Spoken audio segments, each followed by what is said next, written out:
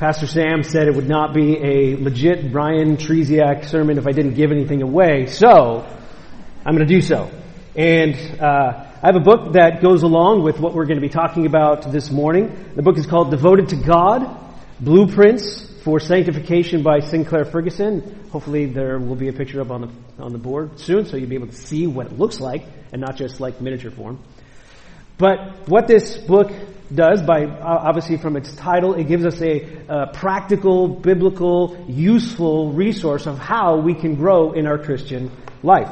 So, I want to give this book away to somebody today, and there's two criteria for volunteering to get this book. Number one, you actually want to read it, because I don't want to just give it away to somebody, again, that's going to sit on the shelf and be a nice blue book on your shelf. But I also want to give it away to somebody who has been at Eastridge the shortest amount of time. So if you are here and you want the book and you've been coming to Eastridge for less than a year, well, go ahead and raise your hand. Oh, I saw Matt's hand first. Alrighty, there you go. And for those of you who did not get a copy, you will notice on the back of your sermon notes, there's the information. And then for a lucky few, there's actually a small stack of books on the table outside by the counseling table. So if you tackle everybody on your way out of the door, you can be able to get one. So,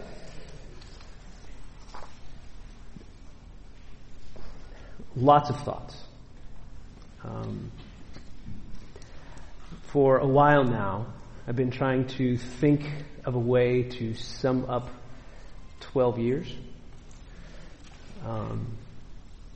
And the word that has come back to me again and again has been the word joy. That it has been a joy to be here. It has been a joy to be involved in this church with this family for the amount of time that God has allowed my family and I to be here. As with all things, it hasn't always been happy because, ministry is tough at times. And we all understand that life presents its challenges. But I am a firm believer in what James says, that we are to count it all joy when we face various trials, because we know what those trials produce. Those trials produce godliness. Those trials and the things that God has us walk through are the things that He uses in our lives to make us the people He wants us to be. And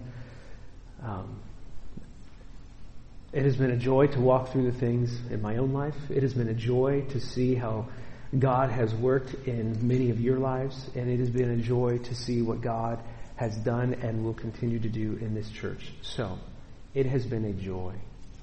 So thank you. I just thought, and I had this thought this morning, about 12 years did not make me a 12th man. So I'm still not a Seahawks fan, even though we've been here for so long. I know, it's okay. Sorry, Josh. But one of the joys that has been a constant here is actually being able to stand here behind this pulpit and preach God's Word.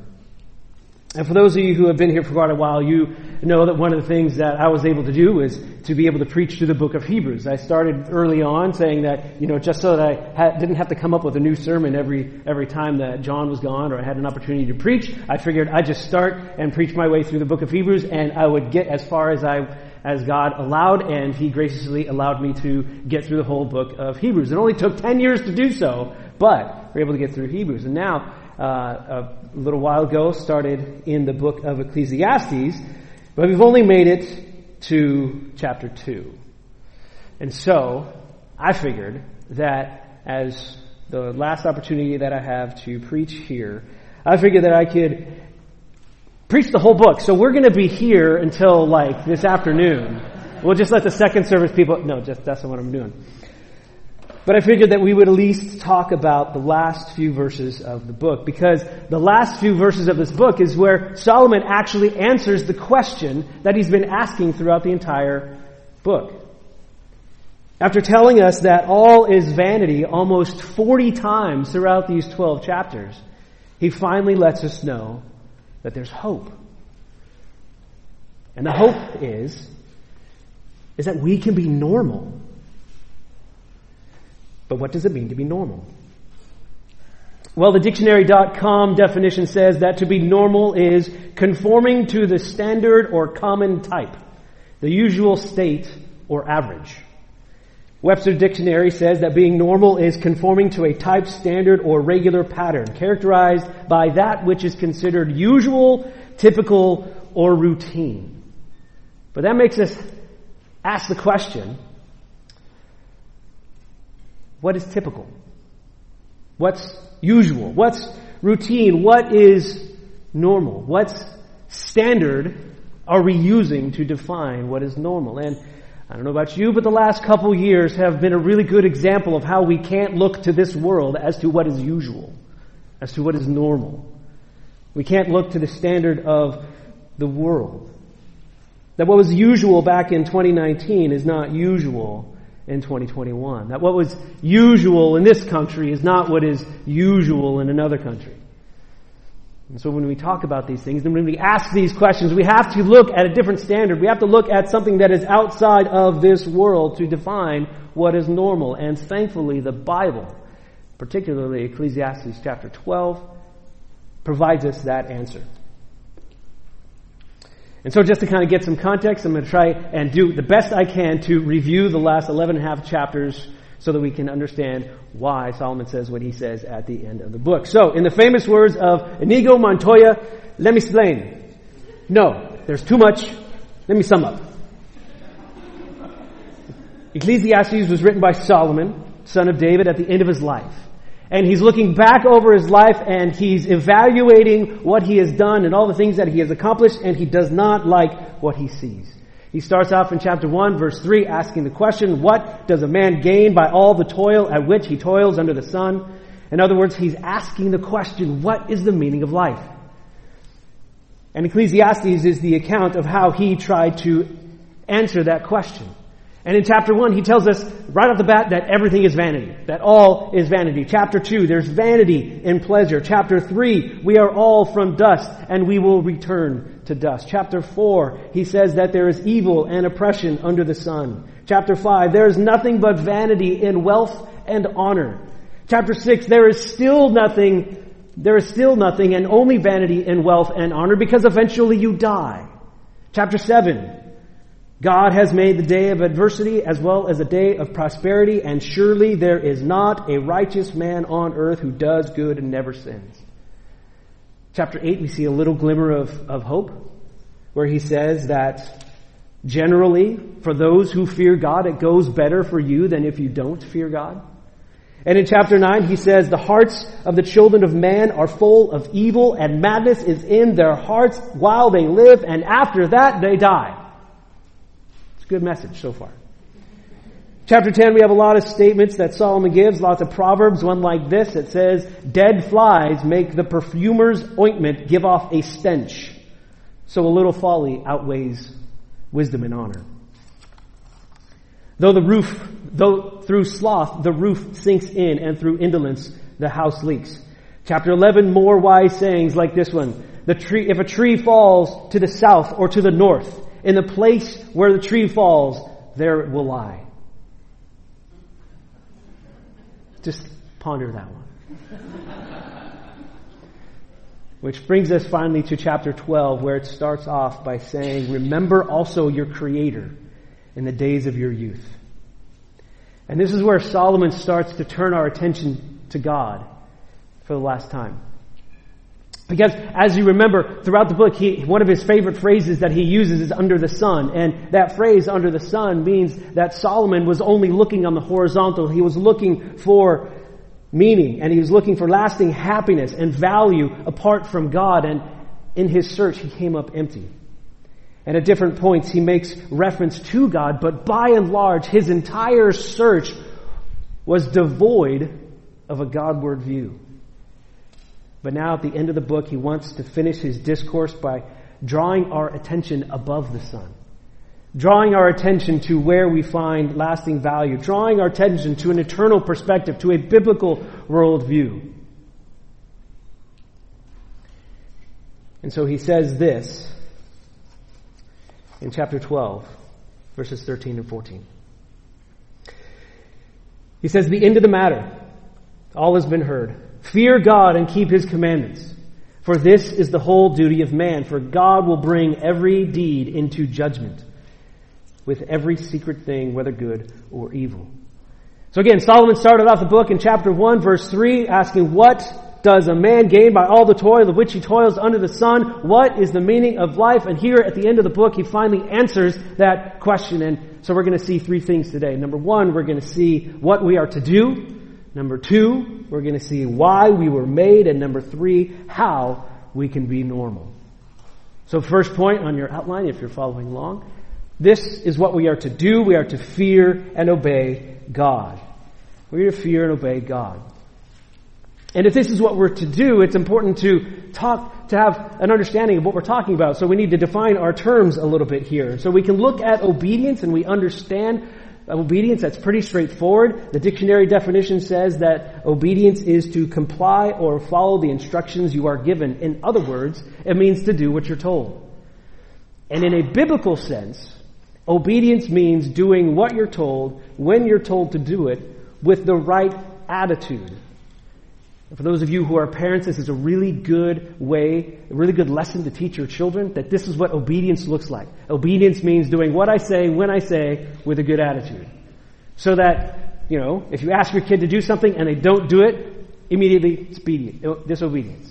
If you ask them to do something and they take their sweet time doing it, like, go take out the trash and then next Tuesday they finally take it out, disobedience. And then if you ask them to do something and they roll their eyes so much that they could see their brains, disobedience. But at the same time, that is true for adults, that we have the responsibility before God to do what He asks us to do, and the time He asks us to do it with the attitude that shows that we have a right heart towards Him. We can take the example of giving that the Bible talks about. The Bible says that we are to give. We are commanded to give.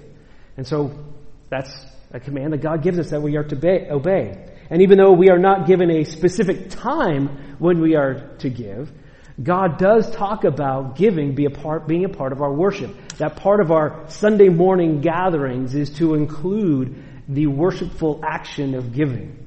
So there is a time that God expects us to give. And we have a responsibility to give our offerings a prime spot in our monthly budgets. And then 2 Corinthians chapter 9, God says that He loves a cheerful giver, that it is to be a source of joy for us to give back to God out of the things that He has given to us. So we are to obey, doing what we're told, when we're told to do it, with the right attitude towards God. Now, when we talk about fear, and in this instance the fear of God, that's a little bit more tricky. Because based upon the context of where we find the fear of God, it can mean one of many different things. And I'll let you guys do that for your homework to find out what all of those different ways might mean. But what we're dealing with here in this passage is we are talking about the wise and righteous living of a genuine worshiper of God. That one's view of God is the motivating desire and the motivating passion to have a right relationship with Him, which brings about a desire to serve Him and obey Him. This is the type of fear of God that understands who God is and that His ways are best.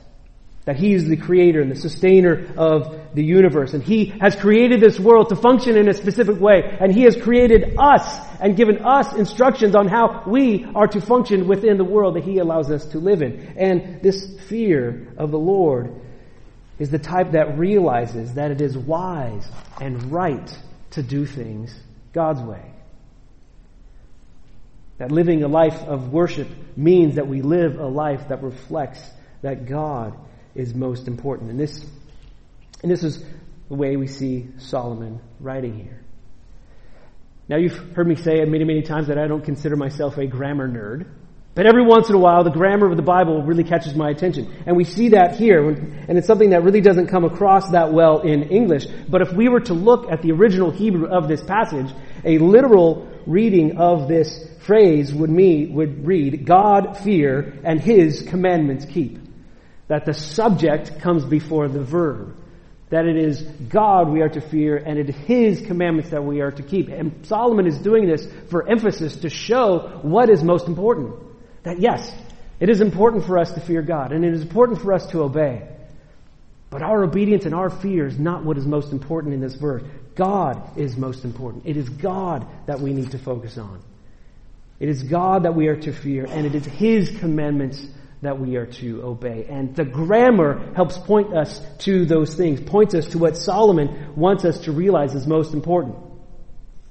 And another thing that helps us understand these things is the order in the way these phrases are given. That it says, fear God and obey His commandments. That we have to have a right understanding of God before we can have a right living before Him. That our right understanding leads to right living. That it is the fear of God and obey His commandments. Or as one commentator says, conduct derives from worship. A knowledge of God leads to obedience, not vice versa. And Solomon is hinting at the fact that our obedience is to flow from our worship. Or as the book of James tells us, that it is our faith that gives life to our actions, that our actions that we do, our good works that we practice, are an outflow of the faith that we have in God. So what are we to do? We are to fear God and obey His commandments. We are to worship Him by living for Him. Next question is, why are we to do this? Because this is why we were made. Point number 2, this is why we were made. This is man's all. And I know in a group this size, we probably have a number of different versions that you all are reading from. So I'm reading from the ESV, and it says, this is the whole duty of man. The NIV says, this is the duty of all mankind. The New American Standard, this applies to every person. New King James, for this is man's all. King James, this is the whole duty of man. And Christian Standard Bible, this is for all humanity. So why are there so many different ways of translating this? Well, part of the reason why all these different versions say that is because the word duty is not in the original Hebrew. That English translators put that into our Bibles to kind of help us out a little bit, to help us understand, to make sense of the English. A literal reading of this verse would say that God you fear and His commandments you keep is the whole of man. Now, to make it flow better in English, fear God and keep His commandments, for this is the whole of man. And basically what Solomon is trying to let us know is that this is what it means to be human. That this is the essence of our existence. This is why we exist. Then when we're talking about why we exist, the best place for us to go to understand further these things is to look at creation, to look at how God describes how and why He made us. Genesis chapter 1, verse 27. It says, so God created man in His own image. In the image of God He created, male and female He created them. Now, there's many ways that we can talk about what that means to be made in the image of God. But basically what it means to be made in the image of God is that we were created by God to be like God, to live for God. That we were created by God to be like God, to live for God. In other words, we were created to reflect God. Our lives are to point to Him. God created us with the specific intention of drawing attention to Himself. And Ecclesiastes 12:13 is letting us know that the way we do that, the way that we fulfill the reason why we were made, is by fearing Him and obeying His commandments. That we are to live in such a way that shows that He is most important and that His ways are best. That's why we were created. But we also see the very similar things at the end of the spectrum, at the end of life, when we finally go to be with Him. 1 John 3:2 says, beloved, we are God's children now, and what we will be has not yet appeared. But we know that when He appears, we shall be like Him, because we shall see Him as He is. And this verse tells us that we are not what we will be.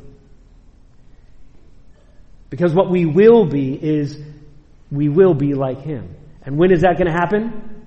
When He appears. It says that when He appears, we will be like Him. So that one day in the future, when Jesus appears, we will be like Jesus. And Colossians 1 tells us that Jesus is the image of the invisible God. And if we will one day be like Jesus, it means that one day we will have the image of God fully restored to us. So we were originally created to bear the image of God. And we will one day be restored to the image of God, which means that to be created fully, that we are created to fully and rightly and perfectly bear the image of God. We were made to be image bearers. And so, in order to be normal in the biblical sense, is to rightly and completely bear the image of God as He designed us to. But there's a problem. We're not normal. Because of sin, this world does not function the way that God wants it to. Sin has invaded God's original design, and we don't do what God has designed us to do. And so from that standpoint, there has really only been 3 normal people throughout all of human history. Adam and Eve before the fall, and Jesus. All of us are not normal. Only those 3 have fully and completely and rightly and perfectly fulfilled what it means to bear the image of God. You and me, we're not normal.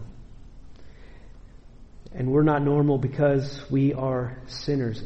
And we are sinners who sin. And the fact that we sin means that we function opposed to the way God designed us to function. But the good news is that we can be normal. Colossians 3 tells us that for those who are in Christ, we are being renewed into the image of Christ. 2 Corinthians 3:18 tells us that we are being transformed into His image, and Romans 8:29, which obviously comes after Romans 8:28, and we love Romans 8:28, which means that God works all things for good for those who love Him. We love that verse, but we often miss verse 29, which Paul then goes on to describe how the good that God is doing for those who are in Him is conforming them to His Son, that we have been predestined to be conformed to the image of His Son. And what this means is that as we walk with Christ, we are increasing our ability to rightly bear the image of God. Which means that we are increasing in our ability to be normal. And Ecclesiastes 12:13 tells us how. That our all, everything about us, the reason why we were made was to fear God and to obey His commandments. Fearing God and obeying His commandments is not just something that He's telling us to do, but fearing God and obeying His commandments is what He's telling we are. That is why we are here. And throughout this book, Solomon has been telling us about his pursuit to find happiness, to find meaning under the sun, to find happiness and meaning in this world apart from God, and he came up empty. But now his gaze is finally going above the sun. His gaze is finally going to the Lord. And he tells us the reason why we exist, that the meaning of life is bound up in fearing God and obeying His commandments.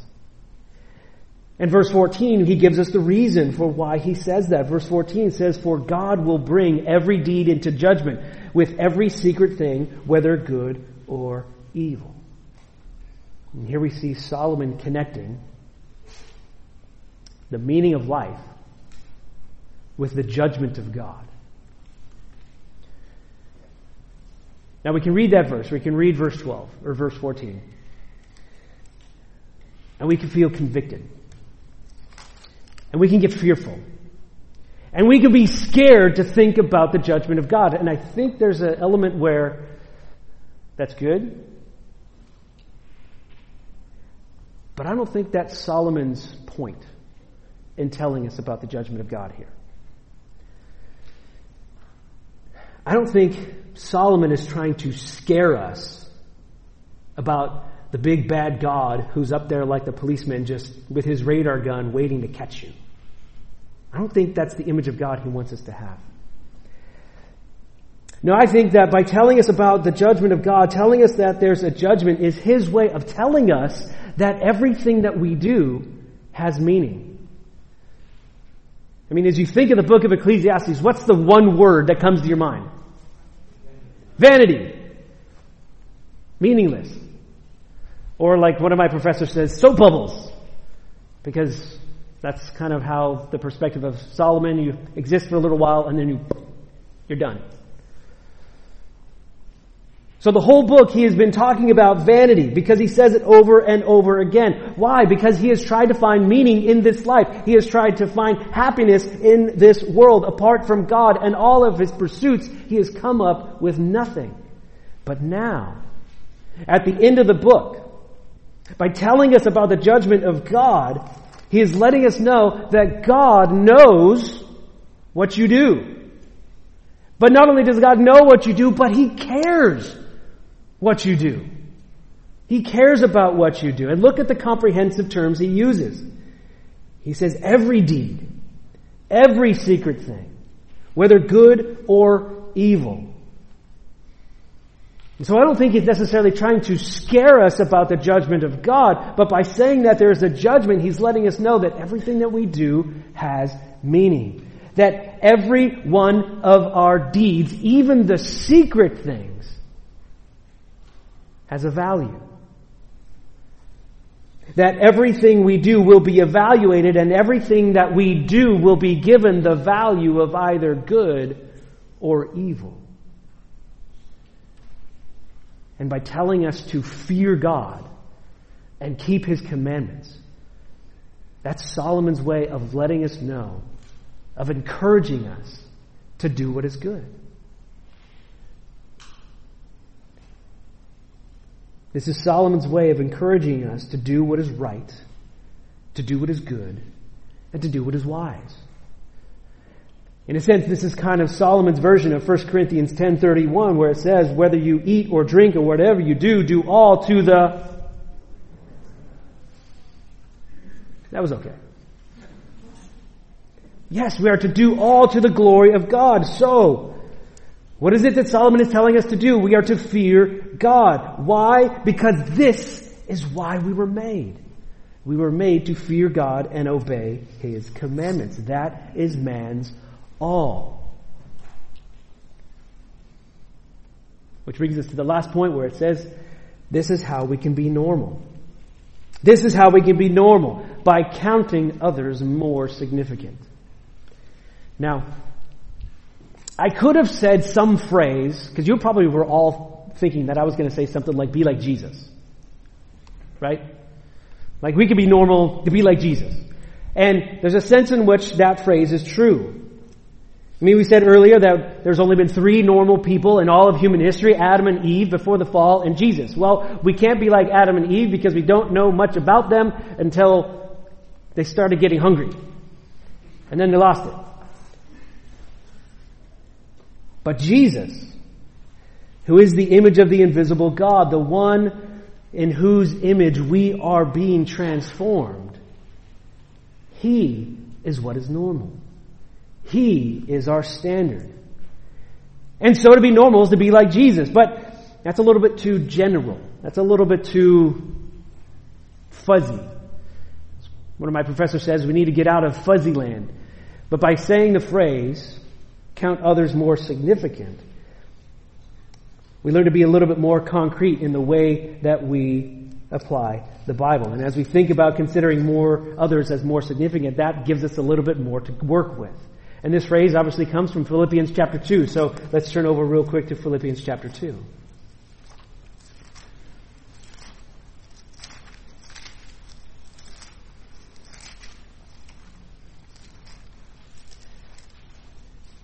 And because it's my last Sunday, I'm a good Baptist preacher, I'm just going to have like 500 conclusions. No, just kidding, I'm not. Philippians chapter 2. Follow along with me as I read. So, starting in verse 1. So if there is any encouragement in Christ, any comfort from love, any participation in the Spirit, any affection and sympathy, complete my joy by being of the same mind, having the same love, being in full accord and of one mind. Do nothing from rivalry or conceit, but in humility count others as more significant than yourselves. There it is. Verse 4, let each one of you look not only to his own interest, but also to the interest of others. Have this mind among yourselves, which is yours in Christ Jesus, who, though he was in the form of God, did not count equality with God a thing to be grasped. But he made himself nothing, taking on the form of a servant, being born in the likeness of men. And being found in human form, he humbled himself by becoming obedient to the point of death, even death on the cross. In verses 1 and 2, Paul says that we are to be working towards unity. He's calling for unity among the believers by encouraging us to be of the same mind, meaning that we are to all be thinking the same way. And what does he want us to think about? Well, verse 3, don't be selfish and conceited, but be humble. Verse 4, be more concerned about the interests of others than you are about your own interest. And why does Paul tell us to do this? Why does Paul tell us to think like this? Because that's the way Jesus thought. More specifically, that's the way Jesus thought about us, about you. That even though he was God, he did not cling to his deity.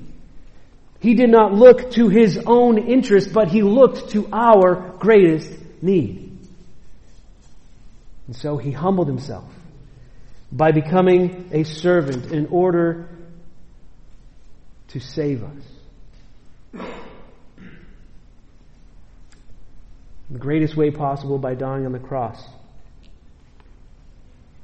Because salvation, even if we didn't even realize it, salvation is our greatest interest. We should be very interested of not going to hell and going to heaven, right? And Jesus considered that interest. And so he let go of his interest. He let go of his deity in order to fulfill our greatest interest, in order to accomplish our greatest need. And that is what it means to be normal. To be normal means to let go of our interests so that we can be more concerned about the interests of others. To be more concerned about what others want rather than what we want. Because it was Paul Tripp who tells us that the DNA of sin is selfishness. And that sin causes us to dehumanize people. Because when we sin, we no longer see people as people. And here in Philippians 2, Paul tells us not to be selfish and conceited. And the reason why he has to tell us not to be selfish and conceited is because our natural tendency is to be what? Selfish and conceited. That we are convinced of our own importance. And because we are selfish and conceited, we no longer see people as people. We see them as objects. That either you are the means of how I can be happy, and so I'm going to use you, or you are in the way of me being happy, so I need to eliminate you. Because of our sinful nature, we are more prone to think that I am more important than you. But that's not normal. That's not what we were designed to do. And the vast majority of why we have conflict in our lives comes down to this point. That we want what we want. And we have these unsaid expectations of other people that you are here to fulfill my happiness. That you are here that you exist to help me get what I want, because I am more important than you. And even though we would never intentionally think that, and even though we would never intentionally say that to people, the Bible is telling us that that's who we are, that that's what we do. And our lives give evidence to the fact. The reason why, the vast majority of the reason why we get angry and we get depressed and we get anxious is because people are not fulfilling what we want them to do. Because they have the audacity to not do and to not give us what we want. But that's not normal. It's not normal for us to expect others to always give us what we want. What is normal is to be more concerned about what they want, to consider their interests, to be more concerned about what they want. Because that's what Jesus did. That's how Jesus treated us. That's how Jesus thought.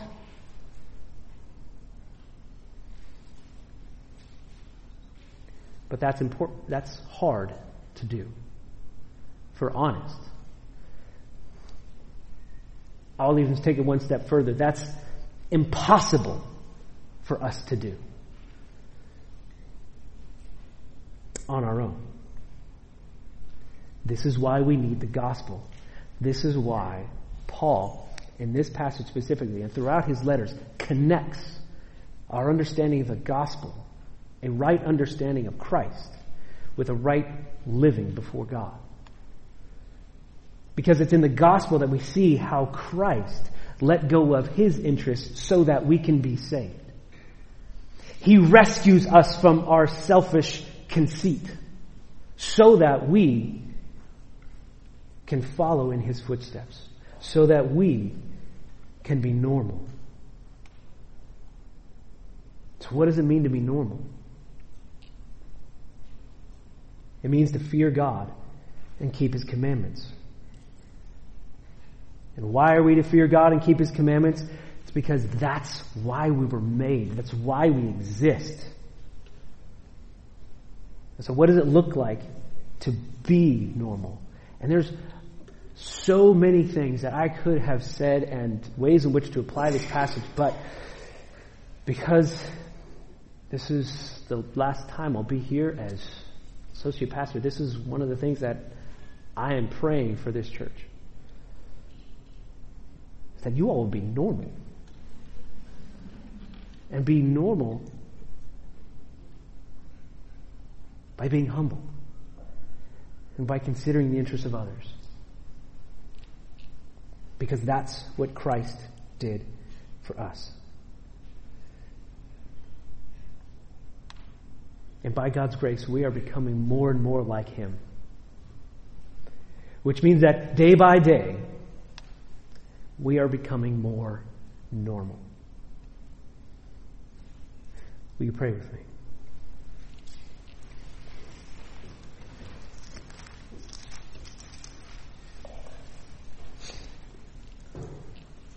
God, we are humbled and we are thankful. We are humbled by the honesty with which your word describes us.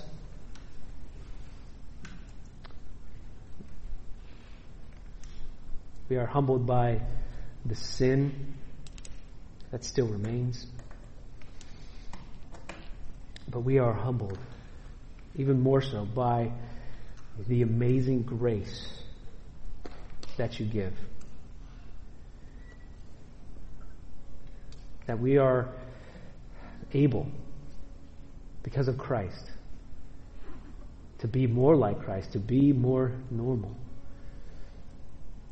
And I pray, Lord, that we would be those who would consider the interests of others, that we would be more concerned about others, that we would count others as more significant than ourselves, because that's what you did for us.